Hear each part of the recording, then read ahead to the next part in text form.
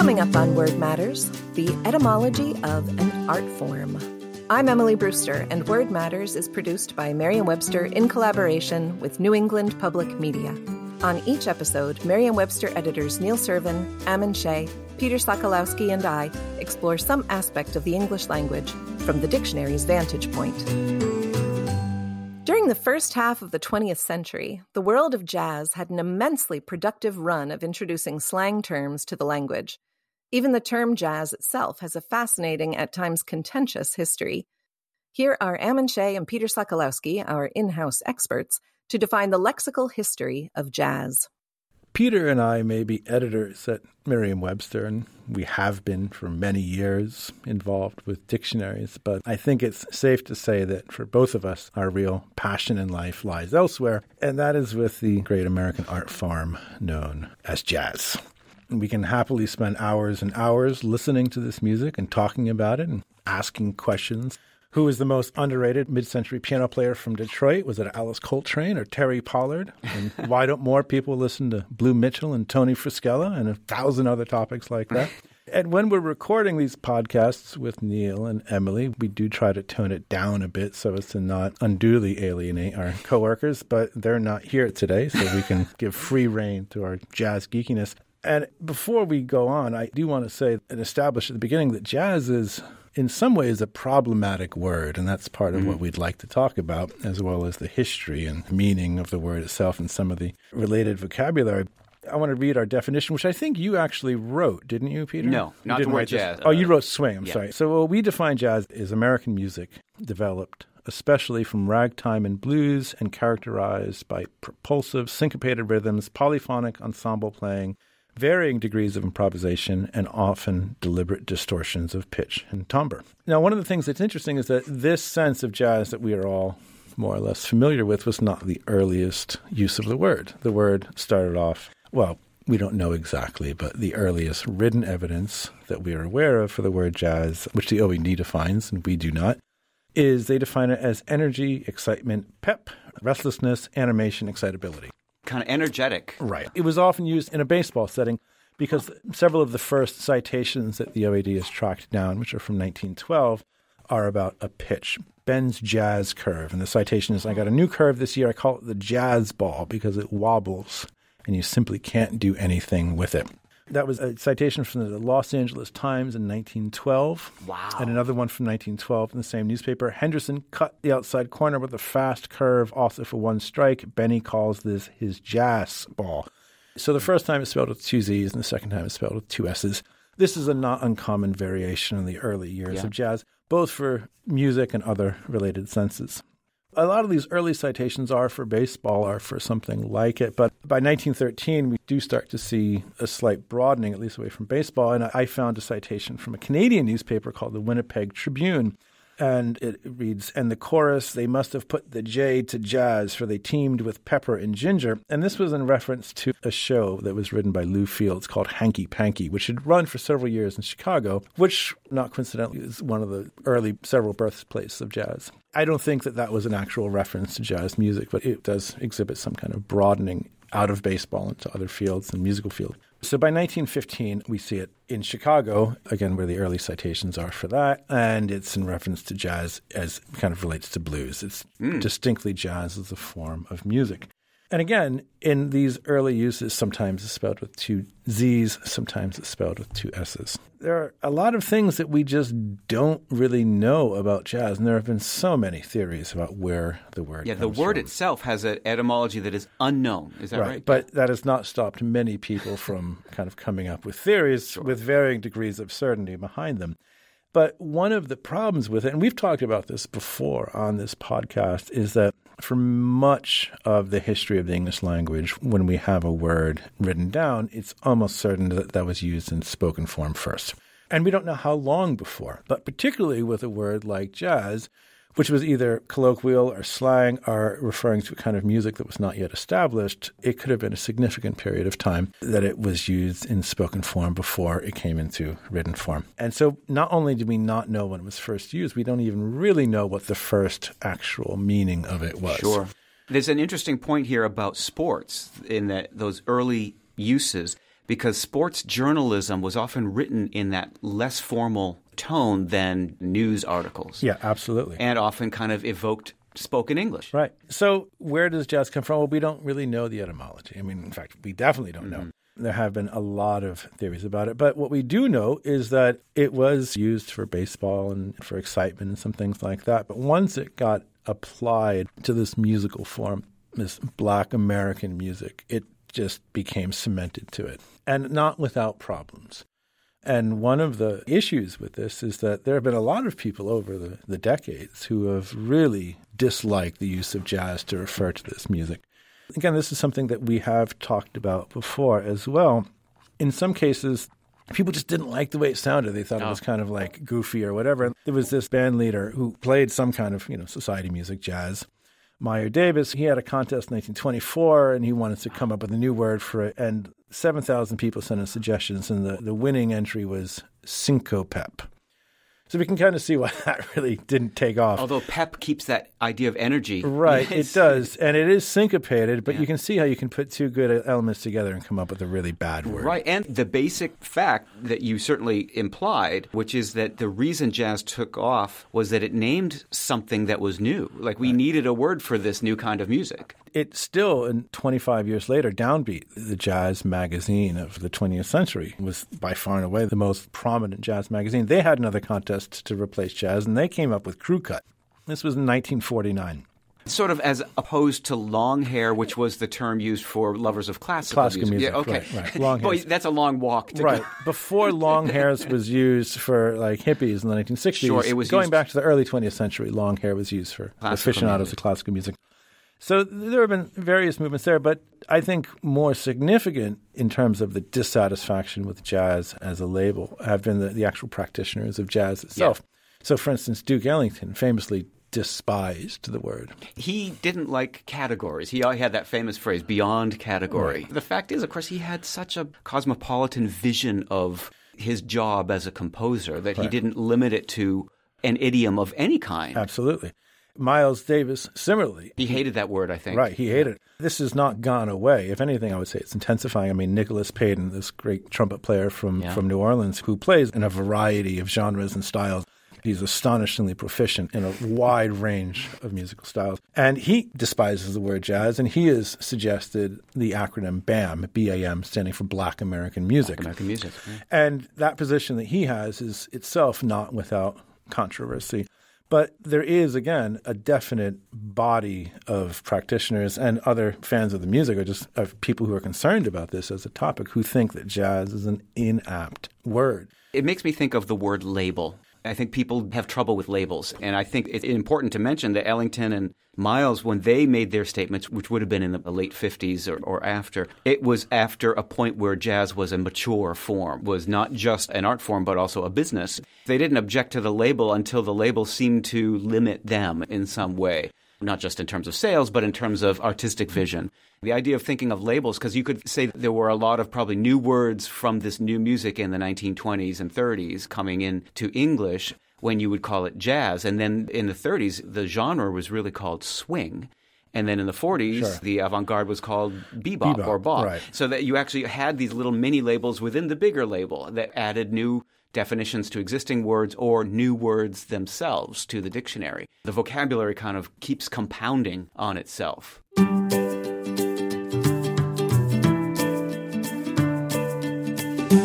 You're listening to Word Matters. We'll be back after the break with more from Peter and Ammon on musical terminology. Word Matters is produced by Merriam-Webster in collaboration with New England Public Media.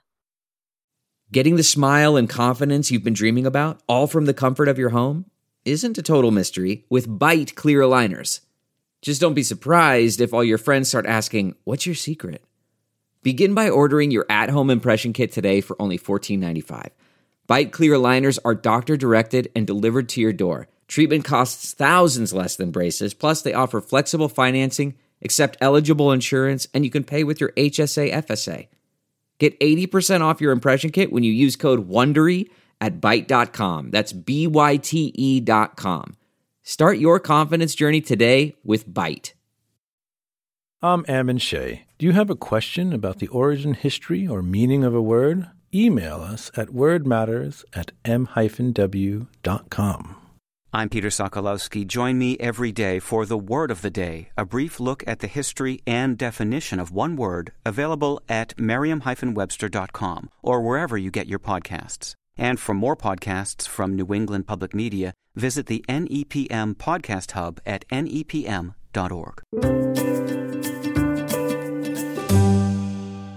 Jazz, it's not a young musical form anymore. Not anymore. It's over 100 years old. And it is difficult to think that any musical form or any genre that encompasses everything from Art Tatum to the Art Ensemble of Chicago.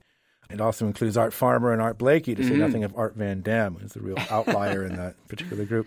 These are all entirely different stylistically and in many other ways. You would never listen to Art Tatum, this genius piano player, and then listen to the Art Ensemble of Chicago and say, oh, these are the same musics. It's almost as though jazz had to grow to encompass both of those things, but those things were kind of not recognizable from each other's vantage point. Right. One of the things that, of course, is inextricably bound up in this are issues of race. That this started off as such a distinctly Black American art form. Going back to James Reese Europe, the great composer and conductor of early 20th century. And he was a band leader in the U.S. Army during World War I. Right. He was with the 369th Infantry, the Harlem Hellfighters in Europe. It's also interesting that this is Black music. This is Black American music, but there are elements of Europe in there, and that there is European instrumentation or things like that were imported over. I mean, it's obviously been influenced from other directions. I'm not a historian of the actual music, so I don't want to embarrass myself here.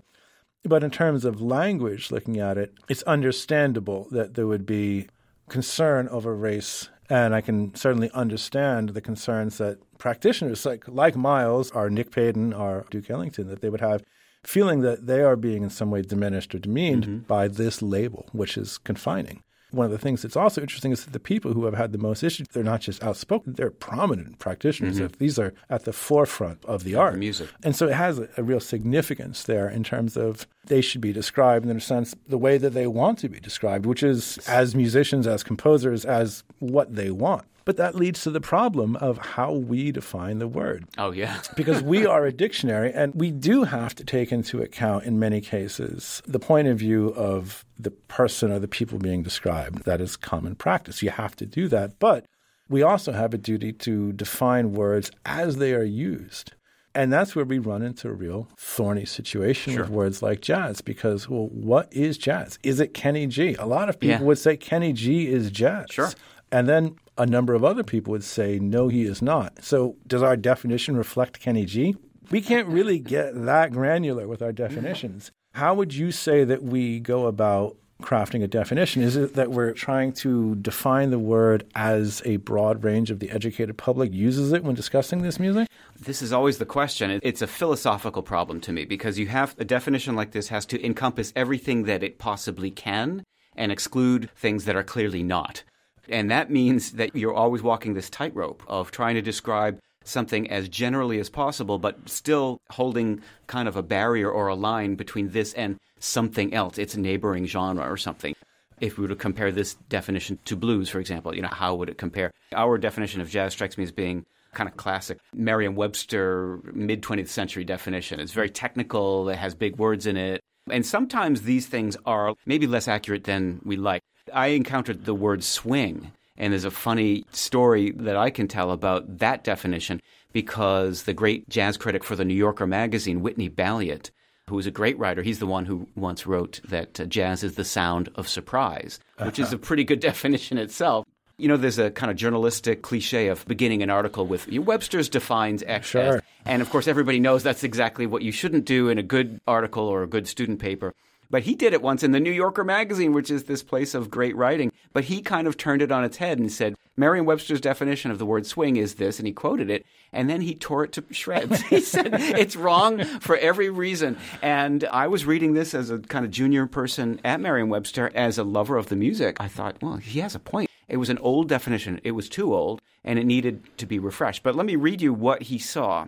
Swing. Jazz played usually by a large dance band and characterized by a steady, lively rhythm, simple harmony, and a basic melody often submerged in improvisation. Oh, that is so bad. It's pretty bad. Oh, that's and there's also this sort of whiff of condescension about this, that, basic melody means somehow simple. I mean, I feel like we can paraphrase Mingus here and say that's 3 or 4 shades of bad. It's pretty bad. It's really... Simple harmony again and basic. They almost seem, again, condescending. And the truly artistic side of swing was played by small ensembles, but it could be played by a duo. It could be played by Art Tatum sitting alone. And so I felt that there were lots of things about this definition that could be improved. So starting with his criticisms, I drafted a definition, and here's what I came up with. Jazz that is played as by a big band with a steady beat and that uses the harmonic structures of popular songs and the blues as a basis for improvisations and arrangements. Much improved. Now, it's not poetry, but I wanted to incorporate the fact that swing could be written out or it could be improvised,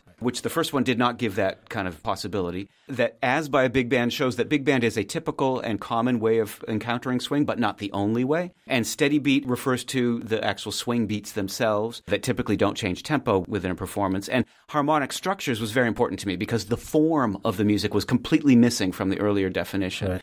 And so I submitted this to Fred Misch, the editor-in-chief, who was, it turns out, a jazz lover himself.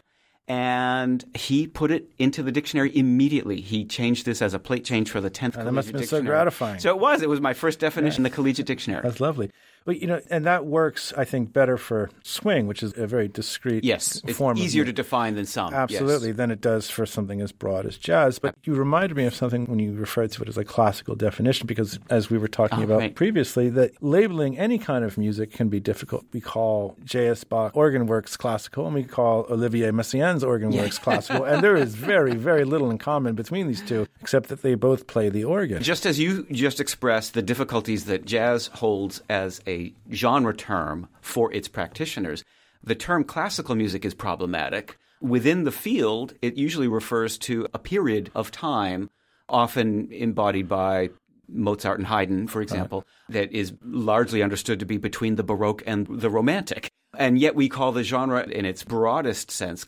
And by the way, the word Baroque, which we associate with Bach and Telemann and Handel, the word Baroque was never used to refer to music until, when would you guess? Gosh, no idea. I know. It's an interesting thing about labels. Because I'm going to go with early 19th century. It's always retrospective. You wouldn't have known during the Baroque period that it was called the Baroque period. They didn't call it that themselves. They just called it music. No, about the 1950s. And the thing is about Baroque, it was a term they borrowed from architecture. So it was used about architecture and therefore art, visual arts, but not about music. And because of the concordance of the timing, that the Baroque architecture was the same period that Bach and Handel worked. Right. It's an amazing thing. Whether jazz's problematic nature as a word aside, in terms of vocabulary, one of the other things that I think is always interesting about it is the large number of words that it helped propel into the English language or that it influenced. We talk about the gig economy, and gig came straight from musicians working dates in the 1920s. Things like cat in the sense of a fellow help. The cats came straight from the jazz scene. Some less obvious ones like schmaltzy. Well, schmaltz was, of course, in Yiddish, it referred to rendered chicken fat that you would pour on your food. And that came in like the 1930s, and right about the same time, right after it started being used for the condiment, it also started being used to refer to music that was seen as terminally unhip. Or excessively sweet even. Right, and the term sweet was also used to apply to as was corn. Corny and corn. Cornball comes from the same kind of general time period. And the word cool, right? I don't know about cool. What's interesting, and our friend David Skinner, who has written about dictionaries, also wrote about the word cool and the fact that unlike some of these other words like groovy or hep, or hip, cool is always cool. Cool is used in the 21st century. It was used in the 1950s and the 60s. It's very unusual for such a term that is essentially kind of informal to retain its youth through the decades. Right. There are other words that we kind of associate with jazz like hep and hip, which actually predate it, but there are a huge number of words that came into and a lot of these are just, genre terms like bebop, which then started to get kind of an extended meaning. Like jazz itself, we use jazz in the sense of stuff, like all that jazz. All that jazz, right. Jazz. One of the things that I think, though, that was interesting about this kind of vocabulary of jazz is that if we look at all the dates of when the words started to come in, and again, we're basing this on written evidence, which kind of goes behind spoken evidence. But from the 19-teens through the 1950s, is this real rich period of jazz-influenced language entering. And then once rock hits, it just drops off dramatically. Wow. My feeling is that it's no longer like the dangerous young people's music. It's no longer new. It's no longer new, and it's not the hip young thing for kids and stuff. So it's not contributing the same fecundity to the language. But there were musicians in the 20s and 30s who kind of made little glossaries. Oh, sure. Cab Calloway was... I'm looking at that one, and you can Google this. It's called the Hepster's Dictionary. And it is online, and it is an amazing document. I'm assuming this is from the 1930s. A word like blip, it's a blip, which just meant it's an extraordinarily great thing. And Armstrong was a high note on the trumpet. I love that. A barbecue was a girlfriend. So strutting with some barbecue, that Louis Armstrong theme song, meant walking down the street with your partner. This is a really useful kind of glossary. Does it have chops? The first recorded use I ever saw of chops, referring to like a technical ability at something, was Armstrong. It's a trumpet player term, of course. Sure. About. And we do define it, but it's not in this glossary. But the word chirp is given as a female singer. Canary was another term used in the swing era for the female vocalist. I think Calloway's dictionary is great, but one of the things that I have noticed before is that there was a lot of fascination with kind of jazz lingo, and especially in the 30s and the 40s. I have seen several instances of musicians kind of saying, you know what, like some of this stuff, we just kind of made it up. Nobody really says these words. And it reminded me of that great story where the New York Times, when grunge was all the rage, and they called up a record store in Seattle. They got some kid behind the counter and asked what the kids were saying these days. And whoever the kid was cheeky enough to just make up like 20 totally nonsense words and phrases, which the unfortunately credulous reporter from the Times then printed as the vocabulary of what kids are saying these days. It reminded me of that Mez Mesro, a clarinet player who used to play with Armstrong as well. And he had an autobiography called Really the Blues. And at the back of it, he has a glossary of jazz slang or slang at the time. And a lot of those, it's possible that they existed only in spoken form, but there are some kind of improbable entries. Like he is half past the unlucky is 12:30 at night. Half past the unlucky. Which I think has a real ring to it. It sounds very poetic, but I'm skeptical that it ever entered into like natural use. How many people really said that? Right. Yeah. Right. But the fact is, of course, that was not just new music at the time. It was also a big business. It was, in other words, the popular music for a time. We look back at jazz of the 30s and 40s kind of as an art music from our perspective today, because that's sort of where it's situated in our musical horizon of the 21st century. But at the time, it was actually the dance music, the pop music, the radio music. So one of the things that's also kind of interesting about it with the language is that at one point when I was looking for early uses of a lot of these jazz-related words, I noticed a curious thing, which was that in some ways it was easier to find in European publications, particularly British musical magazines. Although we've talked about this time and again, and it's well established that jazz was a primarily Black American art form, you wouldn't know that by looking at a lot of American musical publications. Because they weren't covering it. No. They would have pictures of Armstrong, and then they'd have, 50 shots of Benny Goodman. But if you look at publications like Music Maker or Melody Maker printed in London, you see a lot more pictures of Coleman Hawkins and Billie Holiday there than you would until the 1940s or 50s over here. It was not a clearly accurate representation of the people playing the music. And sometimes that was reflected in the language used to describe it. So the early citations of some of these words come from, paradoxically, British publications. Right. You can find them here, but I think they're not as often found in, say, mainstream publications. Yeah. And there were some French jazz magazines as well. I always kind of say that the French are obsessives, the British are eccentrics. The French obsessives of this period, the 30s and the early 40s, before the war, they welcomed these jazz musicians. And it's worth saying some of these people, like Coleman Hawkins and Louis Armstrong, Black Americans, they would come to Europe and be revered as artists. Sure. And were kind of surprised to play concert halls and even were shocked that the chairs weren't cleared for dancing because they were used to playing for dancing. You have to realize is the Europeans had only listened or learned about this music on record. They had no idea that this was social dance music. They heard it as an art form. And so it kind of changed the perspective of a lot of these musicians and made them think quite correctly that they were artists. There's a term that the French came up with that fits in between categories.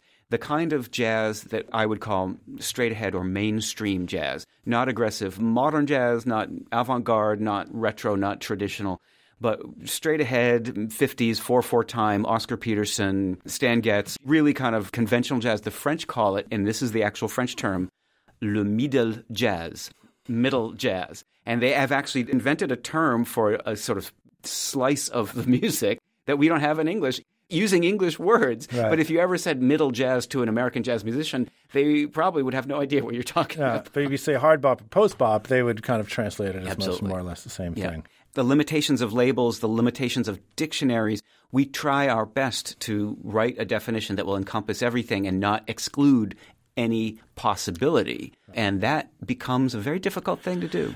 Right. I think especially with this particular word, which is in some ways close to undefinable, because what does a word mean? It means different things to different people. And if we have so many people in this day and age who have very strong feelings about the meaning of jazz, or just they don't have any knowledge about what it is because it's not as popular as it was, say, in the 1930s, or also there have just been so many genres of jazz that have come along. Again, it's over a century old. And what's astonishing about it is how fertile it's been. I was talking to a friend of mine the other day, and we were talking about, he was a jazz piano player, and I used to be a jazz saxophonist, and we were talking about what we listened to, and I said, well, most of the guys I listened to are between 1958 and 63 or 65. And he said, I only between 64 and 71. Like, these are entirely distinct things. I mean, like, it's really close chronologically, but so much has changed. If you look at any given artist, like you look at Coltrane between 1958 and 1966, this is 8 years. This is a blip. He's gone through so many stylistic changes. It's incredible. And so a label just doesn't work. One of those things that Duke Ellington said out of exasperation, which is there are only two kinds of music, good and bad. If it sounds good, it is good. Yep.